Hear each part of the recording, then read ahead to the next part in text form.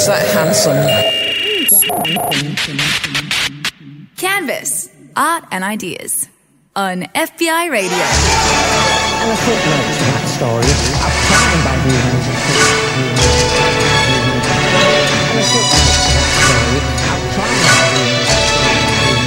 It's just past 11 and you're listening to Canvas, your weekly fine arts program on FBI Radio 94.5. I'm your host today, Sabella D'Souza. David is away in Bega, so I am alone in the studio, but I am not emotionally alone because I am surrounded by some really great guests that are going to come in. But we're going to push forward today after the momentum that we had yesterday. Last week, we had such amazing feedback about our Curators of Colour episode hosted by Nanette Orley, featuring Talia Smith and Seb Henry Jones. So we're going forward today with more artists and curators of colour, which, I dream and love about. Up first is Sydney artist Angela Tiatia, whose most recent video work, Narcissus, took my breath away when I saw it at Sullivan and Strumpf about 2 weeks ago. Then curator Naomi Segal and Connor Shah will be discussing their exhibition Peach Blossom Spring, that opened at First Draft Gallery as part of their April exhibitions.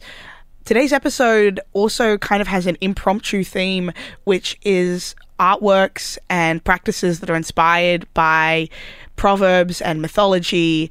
So it's going to be a really good day. I love a bit of narrative-driven content. I'd like to acknowledge the rightful caretakers of this land upon which we broadcast, the Gadigal people of the Eora Nation. Canvas pays respects to our Indigenous listeners, their elders, our guests, past, present, and emerging, and their elders, past, present, and emerging. We acknowledge that this land was never sold, traded, or given up, always was, always will be Aboriginal land. And it is very important when we're talking about storytellers and we're talking about, we're talking about histories and, ancient proverbs. We need to be acknowledging that we need to be acknowledging our Indigenous listeners and the land upon which we are broadcasting from. We're back to our regular guest music curator with Melbourne-based musician Makita selecting our tracks. Next week, we have her on as an interview, which will be really, really lovely and we're really excited about. Her first track for us today is Wrong from Everything But the Girl. You're listening to Canvas on FBI Radio 94.5.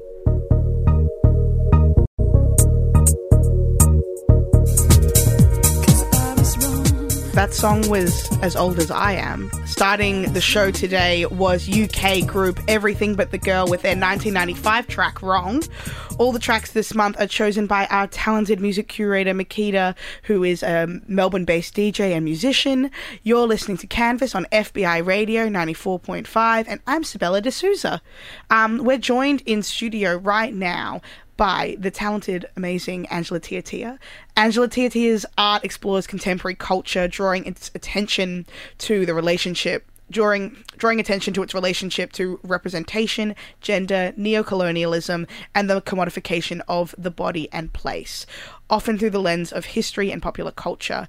Angela Tiatia was born in Auckland, New Zealand, and Angela Tiatia is of a Samoan and Australian heritage. I was also born in New Zealand. Really? Yeah, I was that. born in Wellington. Oh. I have a New Zealand passport, not an Australian passport. One time I lost my citizenship. It was very stressful, but it's okay. I have it now. Don't worry. Narcissus is your most recent work currently showing at Sullivan and Strumpf Gallery under an exhibition of the same name, same title. The name and work is obviously a reference, or maybe not obviously, a reference to a tale from Greek mythology as well as perhaps several Baroque paintings of the same name. What draws you to the tale of Narcissus, and maybe could you tell us what that is? So Narcissus is a tale where its first written recording is from 8 AD by Ovid. I love in it. a 3-volume book of myths. And so in book 3, there's Narcissus and Echo. And so I'm not sure if, for those of you who are not familiar with the myth, Narcissus, when he was born, his mother Liriope was warned by an oracle to keep this beautiful child away from his reflection for his whole entire life, because it would become his demise, because he's just so utterly gorgeous and beautiful.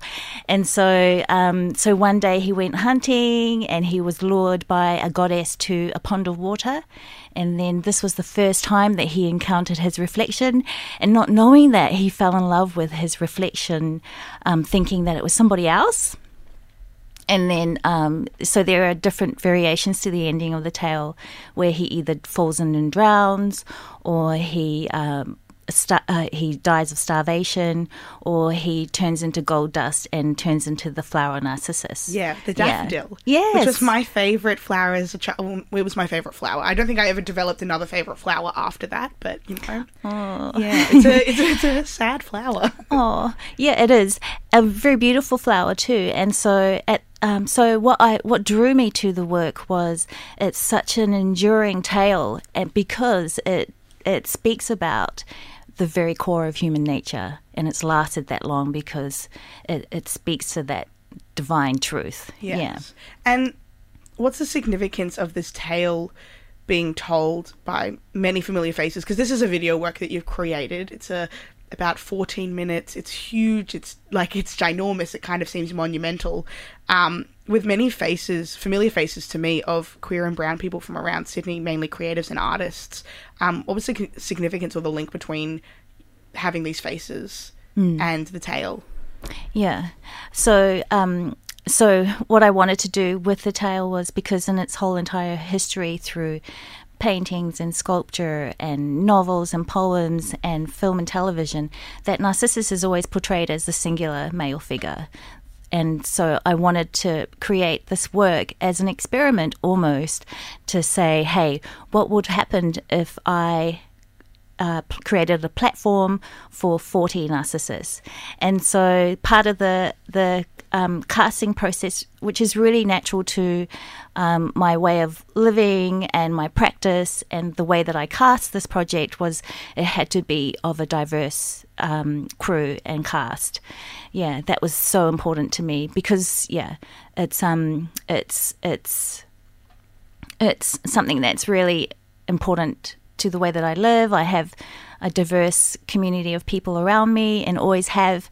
And I've just been fighting for the visibility of a diverse population for 25 years now. It's something that I've always fought for, and it will never change. And like when I went and saw the work, it was something that was like, I'd never seen POC framed person of colour, for the POC and queer people from Sydney framed in this like beautiful, decadent, like gorgeous, like hyper real, but very Baroque-esque in like the colours and the shading and the way that people moved on screen. Martin Reyes, who is, you know, a friend of the show, but also who plays directly after Canvas with Weekend Lunch, was in this work, and you had a really funny way of scouting him. So the casting process was mostly done online. I did a casting call out online, and then I just had to push for that last 20% of diversity. And so when I'm in casting mode, which is about 3 to 4 months, everywhere I go, I'm like looking for faces and people and energy, and like I really want that real generous and confident energy. And so I went to Sissy Ball. A great place to go scouting. And I just went to watch the show.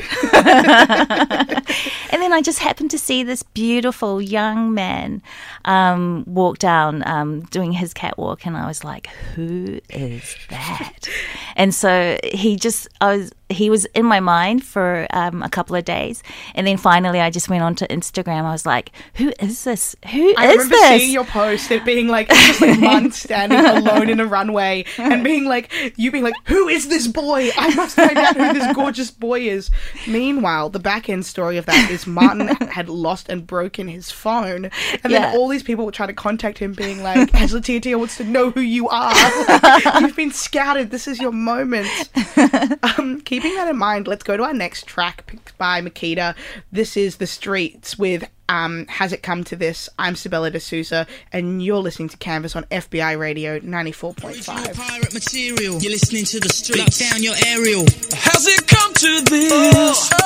How long has it been since you listened to The Streets? Travelling back to 2002, we just heard Has It Come to This?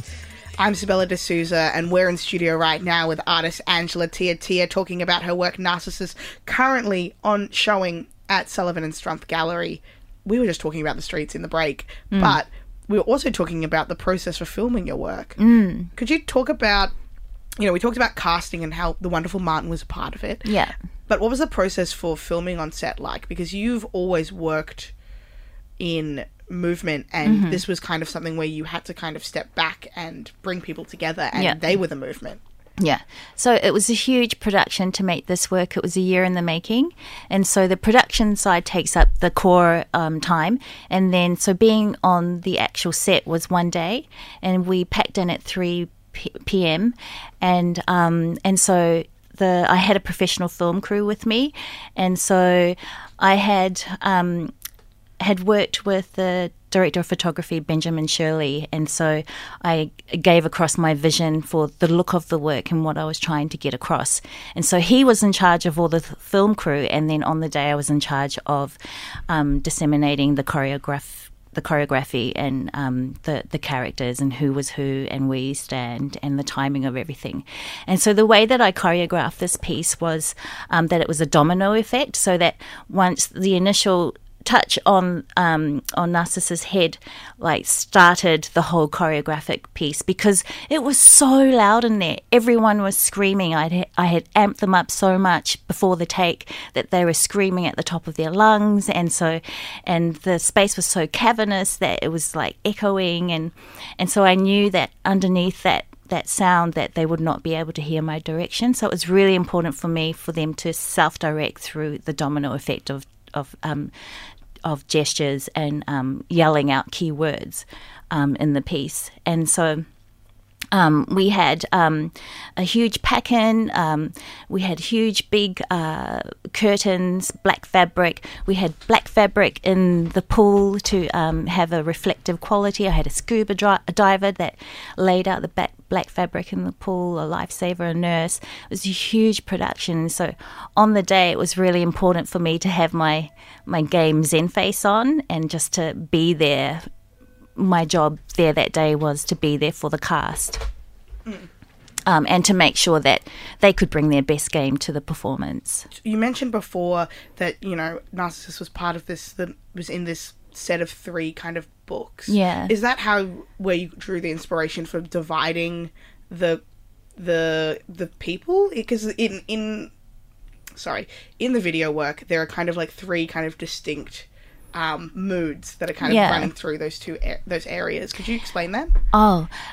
This was from because I researched the work so much, and then there was a set of theories on the sense of self and how that's divided. Okay, cool. Yeah, so on the left-hand side, the group is divided into the dying self and then the selfish self, and then to the right they are the tribal self. And so there are other types of selves in research, but I just focused on those 3, and so that it added to the sense of chaos when you're looking at the work, and that you didn't really quite know how the moods would shift. Yeah, I really wanted that sense of chaos in the work. And it is really commendable because it is about 14 minutes long. Yeah. And when I went to go see it, I came in halfway through, as you often do with video works. Yeah. And you do that thing where you come through and then you, was so enamored by it that I stayed and watched till the end. Yeah. And then rewatched it through to back to where I watched it again, and then past that point. Yeah. Which I think is really commendable with a video work, and something that really speaks to the narrative that you've built with these, 40 people. 40 actors, yeah. With these 40 actors all moving together in unison and working together. Yeah, and so on the day we had in total a crew of 80. Wow. Yeah. And so so this work was not this work was really a group effort to get it out there, and just such a gifted, talented and generous group of people, which is it's always so important for me to have these type of people on set with me in the creation of a work like this. Yeah. And so yeah. Yeah, no, that's amazing. And were there any thematic links between this work that you've done and any of your previous? Obviously there's movement and there's dimensions of power and beauty, but were there any other links that you found between this work and previous works that you'd done? There's always a sense of the unknowing, and I guess the core theme across all of my works is always talking directly to the structures of power. Who are those in power? Who are those who are powerlessness? And in that powerlessness, how are they rendered invisible? And how does that impact upon their sense of being, or their sense of being in the world? Yeah, and so it's talking about those relationships, always, always, always. Well, thank you so much for joining us, Angela, or me, Thank and you. us as in the royal us that is people listening in. That was artist Angela Tiatia. You can catch her show Narcissus, which is open until the 18th of April, which is this Thursday. I highly recommend it. It's beautiful work. Oh, and I'm going to be in there from 10 to 2 Ooh. from Tuesday, Wednesday, Thursday. Oh, amazing. So, yeah, So I'm going to... come meet the artist. Yeah. Sit in there and see who turns up. Yeah, Please come. exactly. Definitely come. Up next, we're chatting with curator Naomi Segal and artist Connor Shah about another exhibition based on another ancient tale, Peach Blossom Spring. But first, let's go to our next track, handpicked by the lovely Makita. This is Machine Woman with their track, I Can Mend Your Broken Heart. You're listening to Canvas on FBI Radio 94.5 or via our digital stream.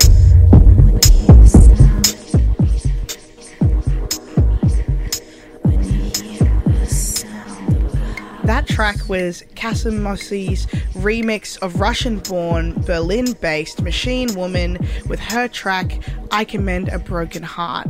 You're listening to Canvas on FBI Radio or wherever you get your podcasts.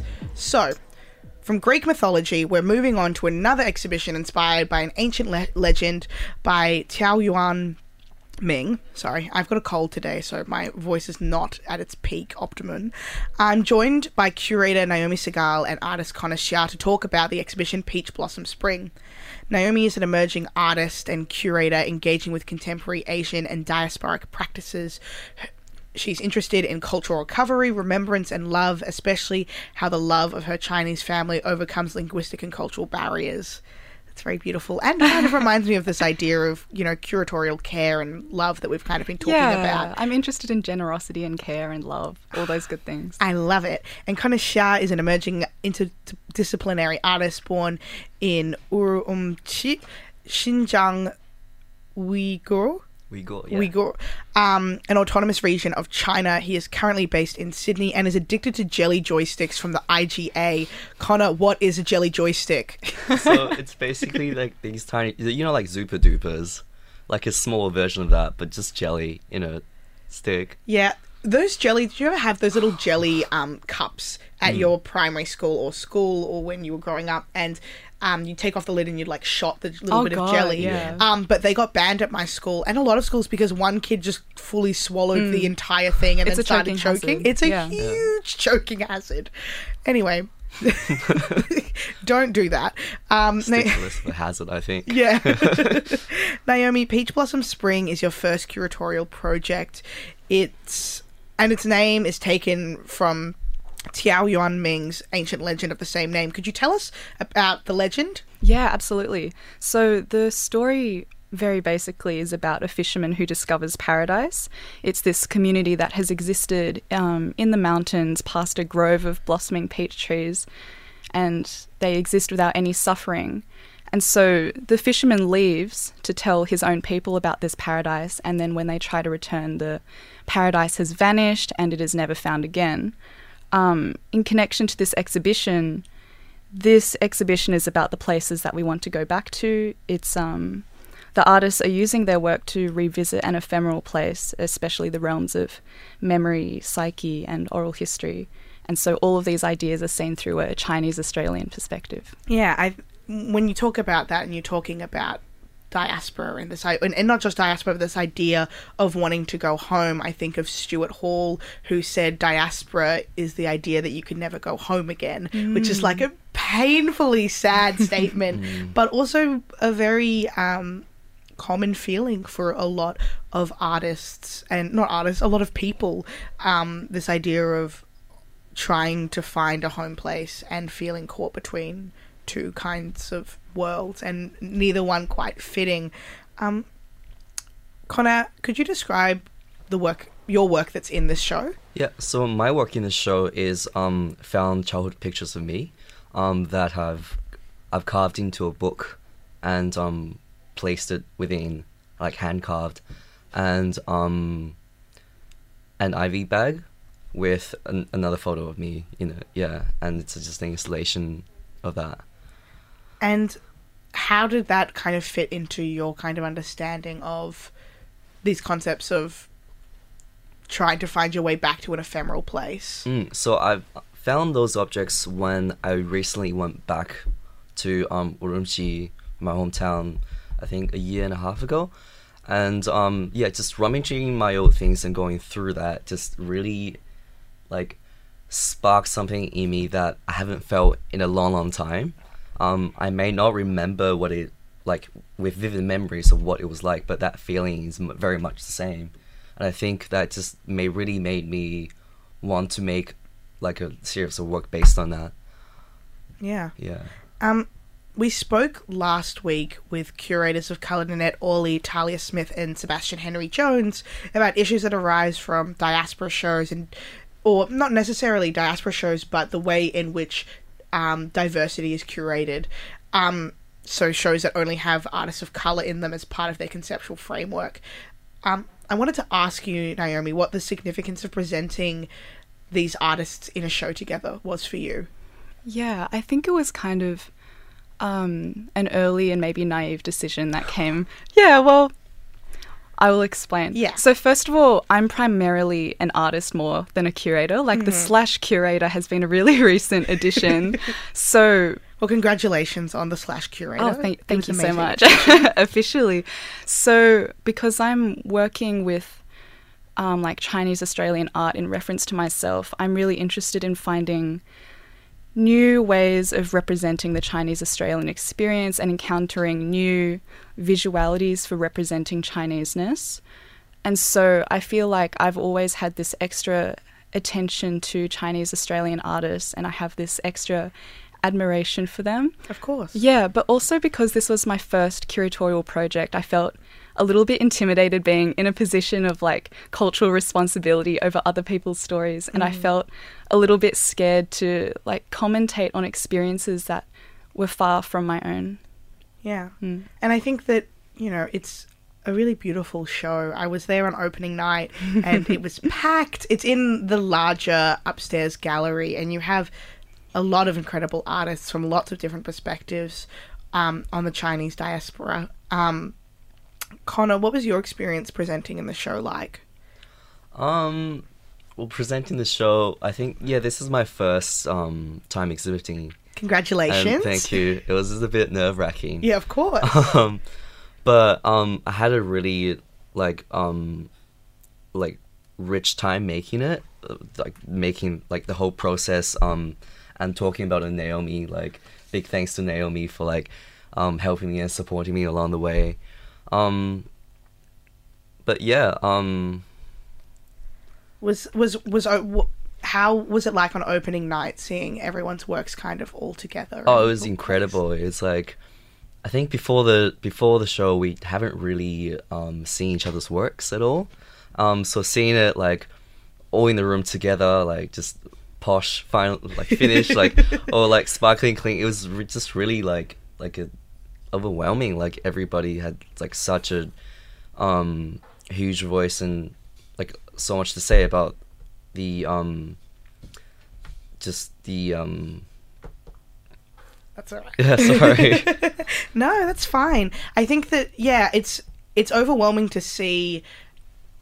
I think for me, like, I've been in my first show that I was ever in was an autonomous, a show that had only people of color in it, only specifically South Asian video artists. And for me, it was this kind of relieving moment because my work wasn't just about my identity, because everyone's work was about their identity. So it's this kind of conflicting thing being like, it became a moot point, which was really refreshing and wonderful. And I got that same sense of relief in some ways from you and your artists and the care that you put into, you know, curating this work. On that note, let's go to our next song from Beats International. This is Dub Be Good To Me, picked by Makita, guest music curator. Don't go anywhere. You're listening to Canvas on FBI Radio 94.5. Jam nitty gritty, you're listening to the boy from the big bad city. This is Jam Hot. This is Jam Hot. We just heard track Dub Be Good To Me, the 1990 single by British dub group Beats International. I'm in the studio with Connor Shah and Nomi Segal. So,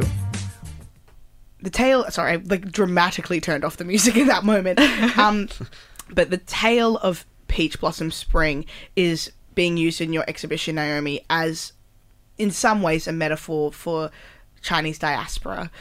This exhibition focuses heavily on the Han Chinese diaspora, which is not only the dominant ethnic group in China in terms of numbers and identity, but is one that is strategically enforced by the government on all Chinese citizens, including ethnic minorities.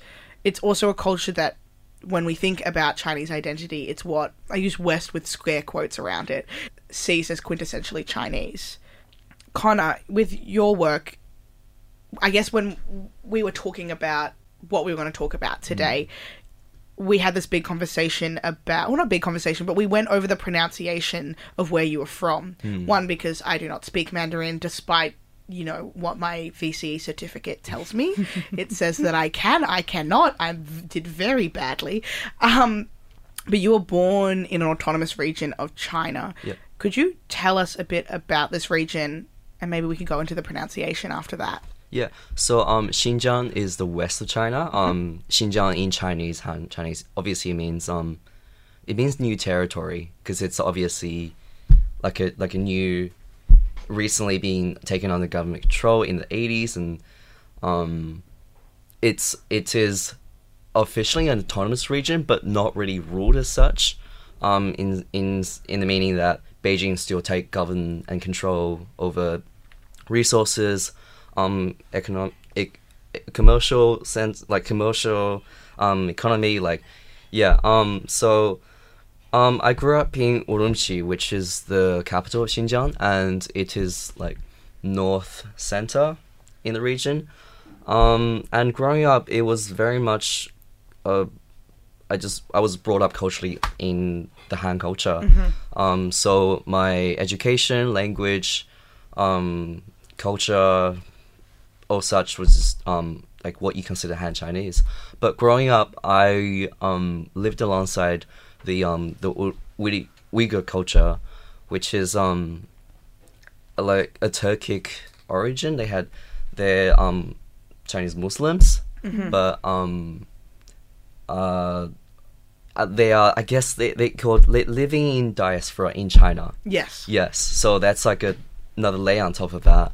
And it might be partially where that term of like new area and new region comes from, is this kind of recently occupied area. Yeah. So growing up, I never had the opportunity to be more involved in their culture. I would see it everywhere. It's like I lived amongst it. There's mosques. But it's kind of actively squashed down by the Han Chinese government. Well, more and more so now, because recently, it's a bit hard to talk about because it's very upsetting to just have this situation unfold and not having much power to do anything about it. And not a lot of awareness towards what is happening in that area is given much light publicly even in, obviously not in China, but then looking at countries like Australia, but then again, you know, Australia is an occupied nation. So, yeah, it is very most people don't even know what Uyghur people are. We don't know that they exist, really. Yeah. And we were talking about even the pronunciation of Uyghur. Uyghur. Yeah. And we were talking about kind of the anglicization of pronouncing. Yeah. So Uyghur is very much like a signization kind of term, like translating from Chinese. Yes. But Uyghur is the Turkic variant and what Uyghur people prefer. Yes. And it's a bit hard on like the English tongue. But we should I'd learn say. to pronounce. But the we things. really should. Yeah, we should use them more often. Like in the news, even like you just hear Uyghur, you don't hear the proper pronunciation as often. But it really should be like, especially as a Western media platform, we really should elevate that. But yeah. And how does that work then relate to, or how does like this situation, this very deeply political and personal situation for you, relate to the work that you created for Naomi's show? Yep. Yeah. Yeah, so my work is kind of based on my memories of this very classical Han Chinese literature that's called The Dreams from the Red Chamber, sorry. Another story. Another story, yeah. We're all inspired by stories today. Yeah. It's very a complex show about China in the 18th century, which is they use classical language and such, and as a child I could never really grasp it that easily, so it's a very big visual for me. But what I wanted to talk about is not necessarily per se my work or the concept that I use, but rather what's not visible in my work is that it's so heavily visibly recognizable Han Chinese that you would not even guess that I grew up in an autonomous region of China. Yeah. And it's currently there are more and more detention centers in Urumqi and Xinjiang as a whole, and they've detained up to around or more than 1.5 million Uyghurs, and other Muslim minorities. Yeah. Yeah. And a lot of families families living here have relatives missing there, and just there's no way to contact them. Yeah. Would I be able to jump in here? Yeah. I really, really appreciated Connor's ongoing presence in this exhibition, because I think when I started out with this whole premise of the past being ephemeral and this all being so magical, I was looking at it in a really like abstract art theory sort of standpoint. And then Connor's work and sort of the really heavy absence in his work was a reminder that, you know, history is not just magically ephemeral, but often it is forcibly erased by the government. Yeah, and I think that's a really important and poignant thing to think about when we are curating and thinking about the care and the love and the generosity that we're forming, but also acknowledging that, you know, our perspectives and the art we create are shaped by the society and communities that we live in. And so when we do create art, we are going to be influenced by those implications and those contexts. Yes. And it's something that we constantly have to unlearn and restate and make apparent in our work. And I think that I really appreciate both of you guys coming in today and talking about it. Before we wrap up for today, Naomi, are there any public programs in your exhibition coming up? Yeah, well, the main thing is the First Draft Artist Talks that are on the 26th of April, 6 to 7 p.m. at First Draft. Cool. Yeah. Amazing. Yeah. And is there anything else you guys want to add? Oh, God, yeah. So... You're like, let me bring out my list. Yeah, so the schedule's a little bit packed. Let's see. So next Wednesday night is going to be a big night. At 5:30 p.m. for Fatal Crush at UNSW Art and Design, I'll be doing a quick talk on Peach Blossom Spring. And then on that same night, Connor and I are going to be in Half Baked, an exhibition at Good Space.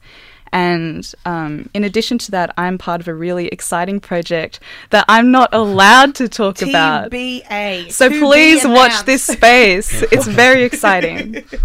Well, thank you so much for both of you coming in today. Thank you. That was Naomi Segal and Connor Shah talking about Peach Blossom Spring, which is open until the 26th of April. We've got a local track now from an old favourite of Canvas. This is Din with Biome. I'm Sabella D'Souza.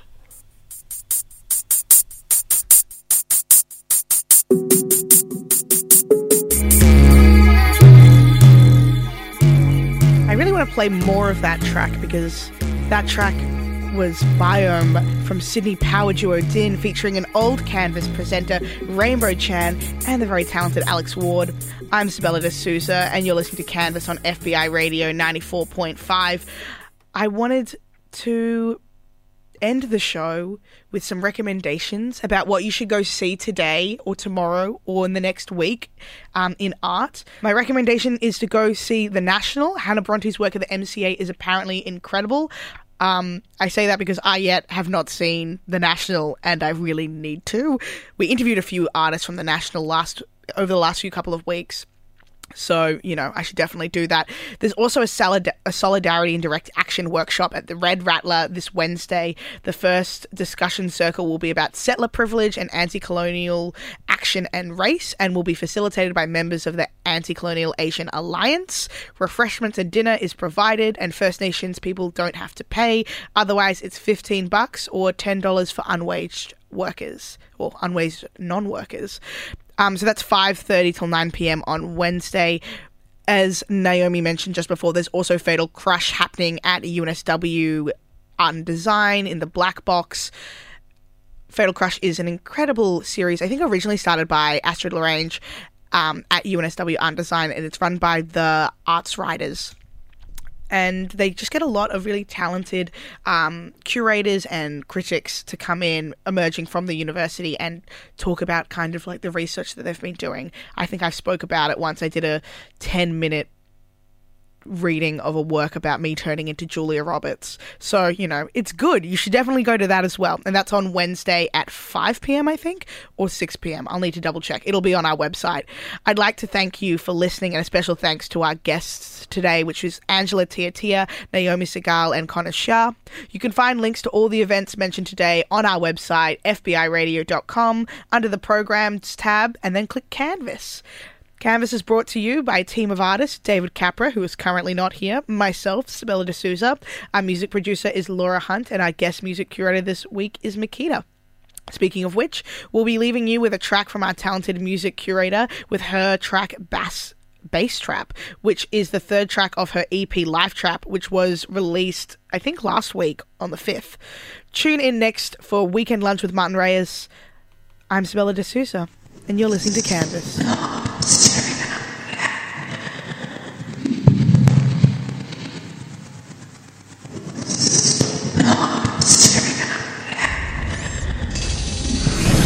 This podcast is produced by FBI Radio in Sydney. Find more at fbiradio.com/podcasts.